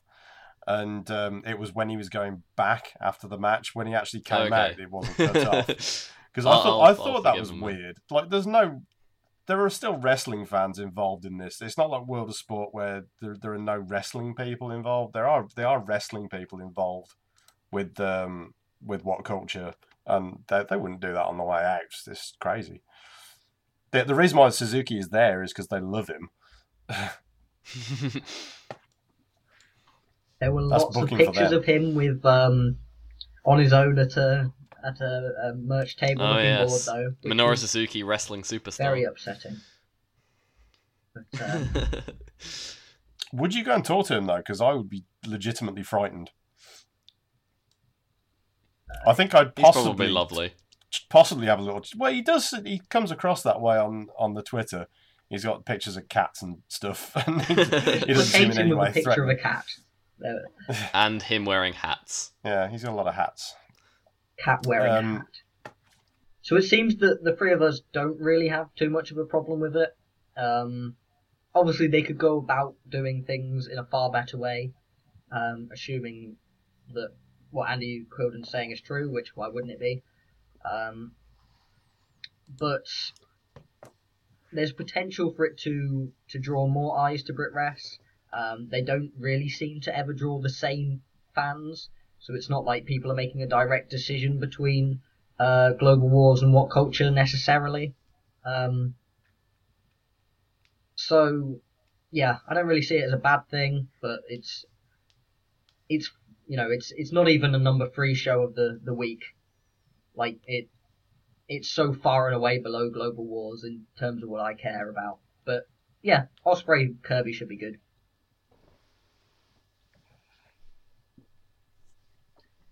And next, I guess we're gonna briefly move on to Free CW's return. Free Count Wrestling, based in Hartlepool, isn't it? Well, it's normally based in Middlesbrough. They've never run a show in Hartlepool before. Interesting place to make your return then. Yeah, I probably should have asked. So I had a chat with the promoter about coming up, and yeah, I didn't think to ask about the venue. I was more interested in who was going to be on the show. But yeah, they used to run sort of like Teesside, Middlesbrough. I'm trying to remember Acklam. You ever been to Acklam? It's horrible. I'm trying to remember the name of the other place. Little places near Middlesbrough, basically up in the far northeast. So this is the first show they've ever run in Hartlepool. They haven't run for quite some time.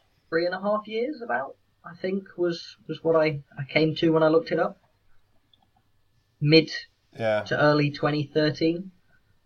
Probably sounds about right. I remember getting a message saying, like, do you want to come up to the show? It's going to be the last one, and I couldn't because I was at work.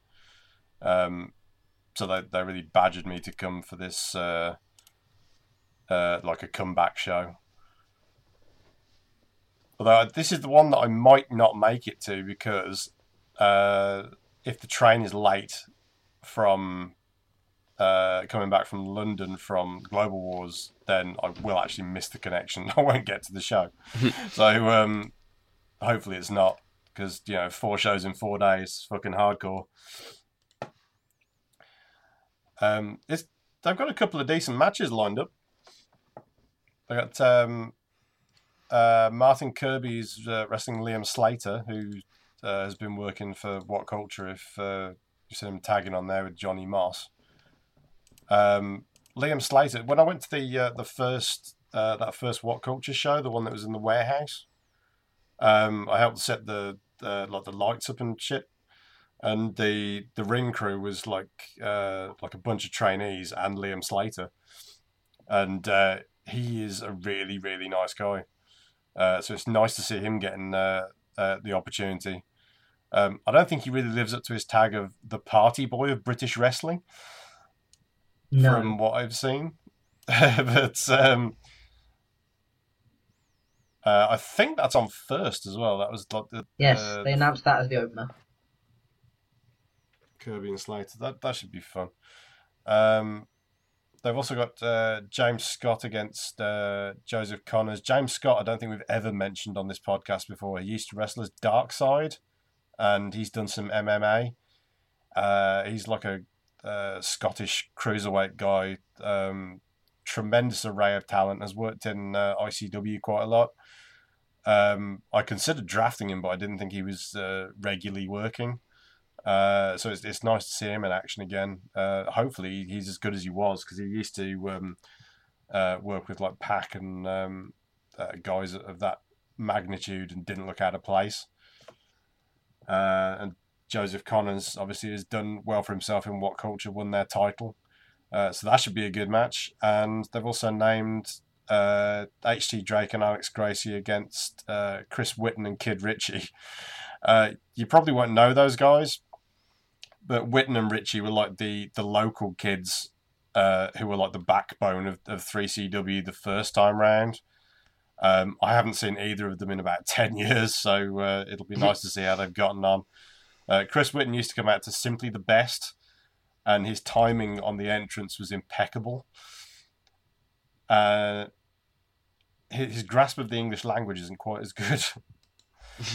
And Kid Ritchie, I once had to share a room with him, and he at the time he was literally a kid. He was like 18 years old, and he was living on Red Bull, and he was bouncing off the walls. And I can't remember. We watched a DVD, and it was like a best of someone's best of. It might have been Johnny Storm, might have been it was Jodie Fleisch. Jody Fleisch in Japan. And I think I fell asleep after about 5 minutes, and he was, flipping off the couch and stuff. So it'd be interesting to see those guys again. And they've also got Chris Renfrew is on that show, and a load of guys who used to work for 3CW. So it'll be nice to see them again. And tickets are very reasonable, £12. We've got a man called Screwface. That's an intriguing name. Yeah, I'm not familiar with Screwface. I'm literally going to cage match him and see what he's all about. But yeah, it seems like a card full of people who aren't regulars elsewhere. Oh, so I know him. It seems like a pretty unique card. Yeah, I know him. He used to wrestle as AJ Anderson. Any good? He's a Northeast guy. I have not seen him for 10 years, so I don't know. He might be. So it seems like the card is full of people who you haven't seen for 10 years. Quite a few of them, yeah. You'll have to report back as to whether they've got better, worse, or... I'll let you know. I have a lot to report back on. If I make it. I should make it.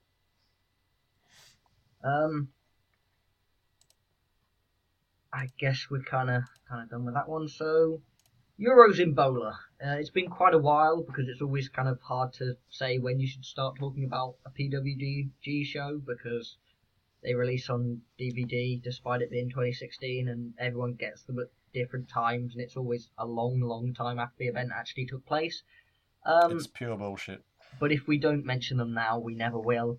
Yeah, the Euros did really well at Bola again. One of them won it, being Skirl. I should have probably put some sort of spoiler tag just in case ahead of that, but yeah. I think it's. I think everyone knows now, and if they don't, they do now. Skirl won. Ospreay was a part of the most buzzworthy match of the weekend, being the 6-man going against the Bucks and Cole versus Ricochet, Seidel, and Ospreay. A match Dave Meltzer gave 5, and I gave 4. Dave Rob Reed 5. It's not 5 stars, Ollie. No, it was far too sloppy to be 5, but it was very, very fun nonetheless. There are some really ridiculous spots in there. There's a lot to enjoy. What I personally enjoyed the most about the group stages is how there was a lot of BritWres talent involved right at the end. Over like 5 of the last 6. Something like right? that. It was. Haskins, I'm sure it was. Ospreay, Skirl, Andrews, and... It might have been 4 of the last 6. Might have been 4, because Trevor Lee... Sabre? I thought Sabre was in there. No, Ospreay beat Sabre. Oh, okay. Yeah, and then it was Ricochet. Yeah, it was Ricochet. Ricochet and Trevor Lee. It was 4 of the last 6, though. That's a lot. We'll take it. Mm-hmm. Like during the groups, I thought the 2 matches that really stood out was Sabre Jr. against End on the first night, and Andrews and Dunn was just a fucking great match. So even the guys that didn't progress did really well. I'd agree on the Sabre Jr. versus End match. Really enjoyed that one, way more than I was expecting, because I've been quite down on Sabre Jr. in PWG for a while, and End I've never been that high on in singles matches, but I thought both of them really clicked perfectly. It perhaps went a little too long, but yeah, really enjoyed that one. The other one for me would be Ricochet, Jeff Cobb, but he's not European, so who cares? Yeah, we're not talking about them. Yeah. That was good too.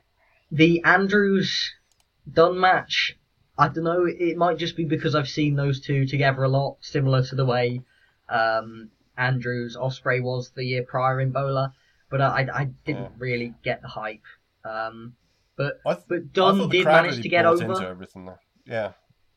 So the crowd really got into him. So that's a good sign.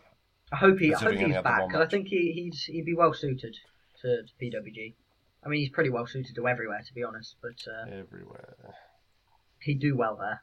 But yeah, it was a terrific tournament for the Brits. I thought they were good throughout and dominated the latter stages. I think some of the American fans were a little bit pissed off about it, but I think it kind of proves that Europe is the place to be right now. Yes. For talent on the Indies. This is true. And from that happy note, it's time to go on to the Haskins situation, which is obviously a far sadder way to end the podcast.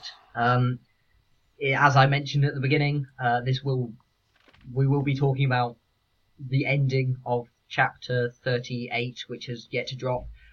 So if you don't want to hear any spoilers from that show, then I advise turning off the podcast now. If so, thanks for listening to this point. You should probably get the plugs in then, Rob. I should. voiceofwrestling.com/Amazon/SeatGeek or /WWE Shop. If you're going to be using any of those free services anyway, then use them at no extra cost to you, and you can help us out and can help with server costs and the like, because they are not free. Yes. Haskins. To give a little backstory, the end of chapter 38, Haskins retained successfully against in a freeway against Skrull and Havoc in the main event at Camden.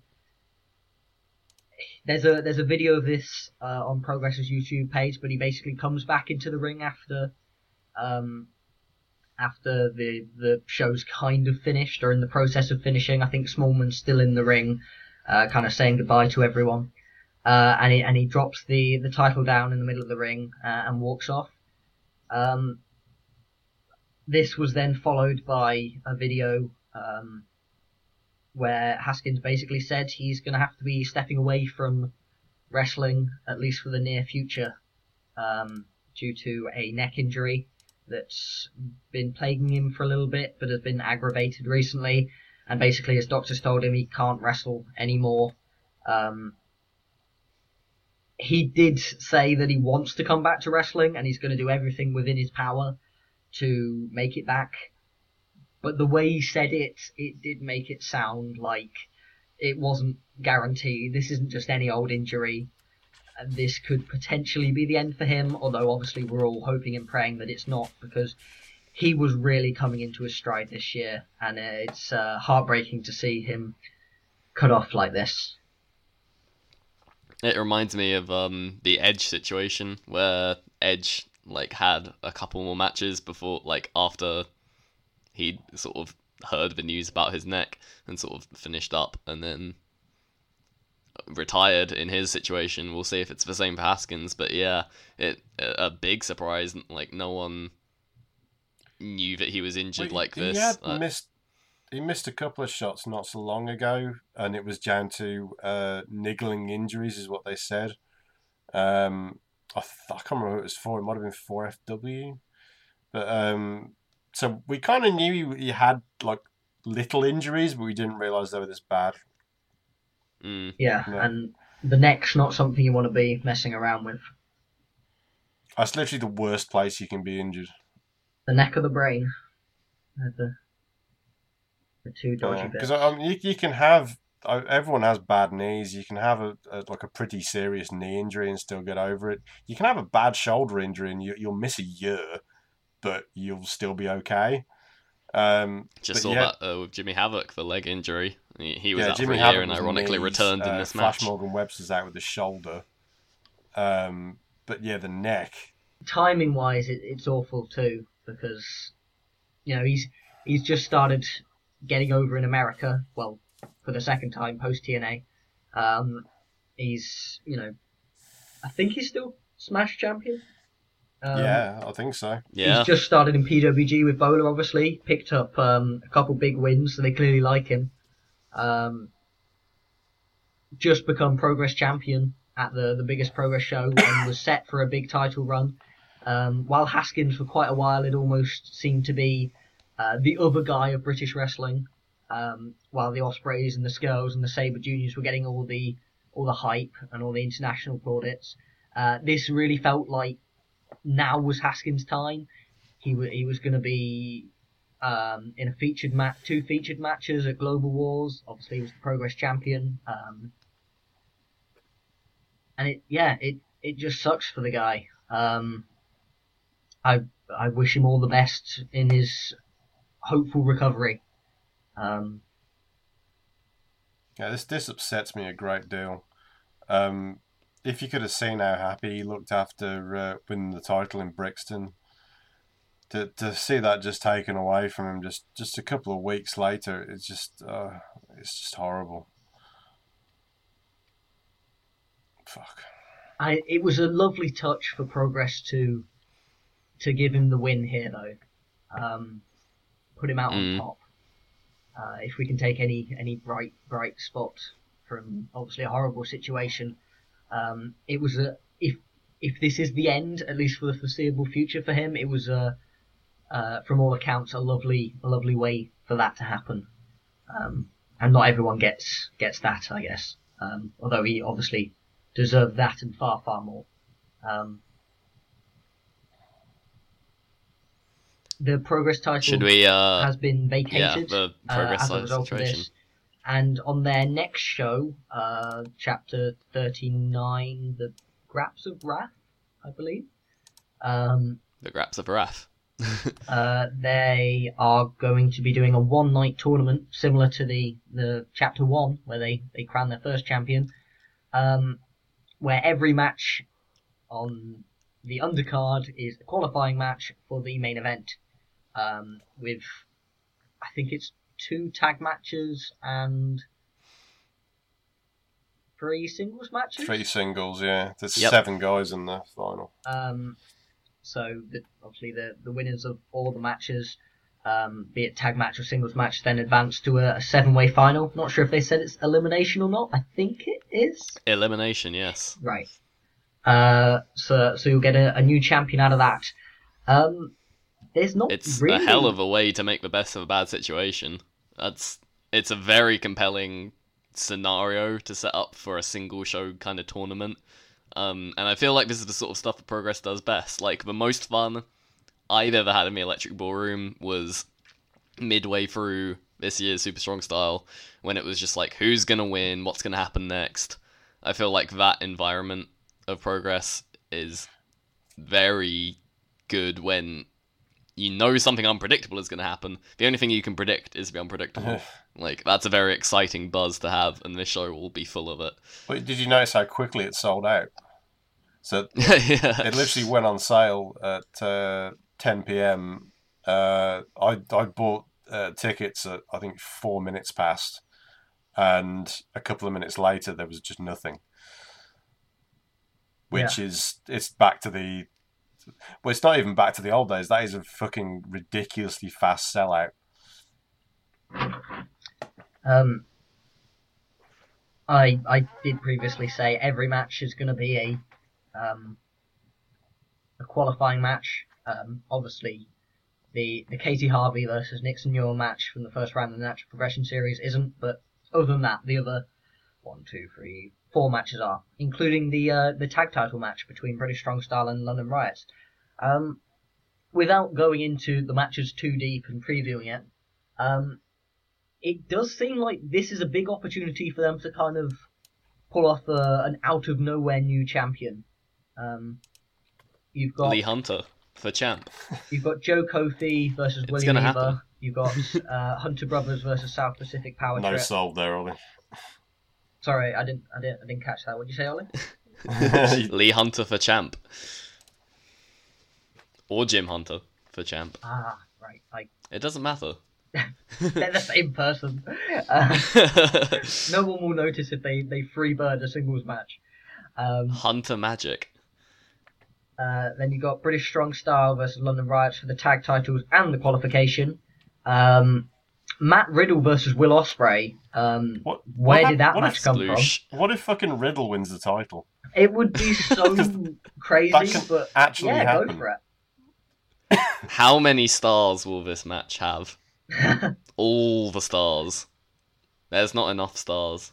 And then Jimmy Havoc versus Marty Skrull. I guess the chalk route would be to have either Havoc or Skrull win the belt. But I've just got this feeling that they're going to do something crazy, and like Travis Banks is going to win or something. Travis Banks would be a good shout. I'm being deadly serious there. Travis Banks would be a good shout. How about British Strong Style lose the belts, but one of them wins the championship? Well, they can't, because they won't qualify. They wouldn't have qualified. Oh, yeah. I'm being an idiot. Sorry. I feel like Ospreay's probably losing to Riddle. I'm not entirely sure why I think that, but it just feels like... I feel like Havoc or Skrull isn't going to be the route they go. I think they're going to pull those two off and feud a bit longer. Which does kind of leave like either a British Strong Style winner, or I think Travis Banks would be the next most obvious. I guess you could go back to either, but again, would that feel... having him be the first two-time champion? Oh god, no. Well, the new gimmick with Eva is that he's being controlled by Sebastian because this is litigation. Right. Sounds gripping. I mean, why not? Joe Kofi. Why he could win. It would be almost out of nowhere a bit, but he could win. I kind of hope Trent Seven. That's what I'm kind of hoping for. Big Trent Seven fan. Yeah, I mean Pete Dunne. It's would not say no to full Pete of Dunne. options. Pete Dunne loves the belts. He's got loads of them. Let's add another. Pretty much everyone is a possibility. Well, apart from the Hunter Hunters, brothers. probably not. And TK Cooper, I like him, but I don't think he's quite ready for that. The photo op would be amazing with him and Dahlia in the belt. Dungarees and a belt. Yeah, exactly. So unnecessary. Don't need a belt with dungarees. Do you think it's perhaps slightly sexist to not allow Nixon Newell in? Or are they just so focused on that women's title that they don't want to qualify? I'd rather personally see a focus on women's wrestling rather than intergender wrestling. I was kind of playing devil's advocate with that one. Yeah. It's a fair point, I guess, but for me anyway, the best women get focused on wherever it is in wrestling has and pretty much always has been when two strong women are built up and face each other rather than intergender. Some may argue otherwise, I guess, but that's my personal preference. But yeah, it seems all three of us are on board the Travis Banks for Progress champ train. I think it will be either Ospreay, Skrull, or Havoc, but I would like to see someone out of the blue, out of left field. See, Skrull's already had it twice. I can't see Ospreay winning because he's already he has a schedule that doesn't marry up to Progress's. But it would make him like an ultimate heel if he was the champ and also not appearing and being a dick while doing so. I don't know, just out a little bit outside the box, I guess. Havoc. It's unpredictable though. That's the thing. That's what we like about it. I'd like to see a little more build towards the Havoc getting a second reign, since his first reign was so long. It would feel almost rushed to see the belt go back onto him so soon after return. Although you could almost forgive them for rushing something because they have been put into a bad situation. So I'm looking forward to see how it does He's play only out. had like one match. Yeah. Like, how healthy is he? Yeah, you'd hate to see them stick the belt on Havoc only for him to get injured immediately afterwards. 2016. One match in September, one match in October so far, apparently. Had a match in IPW UK in September, and then the triple threat for Progress. So he's 2 matches in.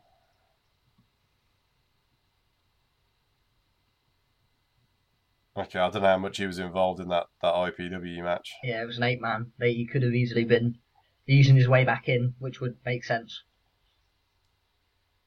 But yeah, it's a very exciting show, and I'm kind of a bit annoyed that I'm not going to be there live for it, because the unpredictability, as much as I can stay away from spoilers, I'm probably gonna find out beforehand. Oh yeah, we're both gonna spoil it for you. Oh yeah, I've got no hope. They really have made the best of a bad situation there. I guess we're kind of at the end of the show then. I think I speak for all of us when, not that he's listening, but our hearts go out to Haskins. To reiterate, horrible situation. But I guess things have to go on. What a great way to end the episode. It's depressing. I'm depressed now, Rob. Yes. Think about Hiro Ishii and Hiro Shibata. That will cheer you up. It will. It's just, as we're recording this, only 9 days away. Very excited. I'll be happy in 9 days. This has been the BritWres Roundtable. Thanks for listening. Goodbye. Goodbye.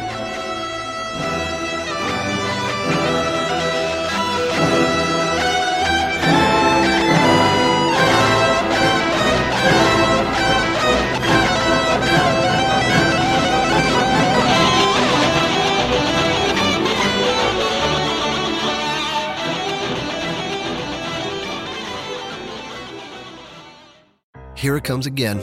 Lunch. Will it be the same old, same old? Or are you ready to take a vacation from the ordinary with the new Jamaican Jerk Turkey Sub at Firehouse Subs? Freshly sliced smoked turkey breast, craveably sweet mustard sauce, and a hint of Caribbean seasoning. Just $5.55 for a medium. Save time. Order the new Jamaican Jerk Turkey Sub on the Firehouse Subs app. Firehouse Subs. Enjoy more subs. Save more lives. Participating locations. Limited time only, plus tax. Prices may vary for delivery.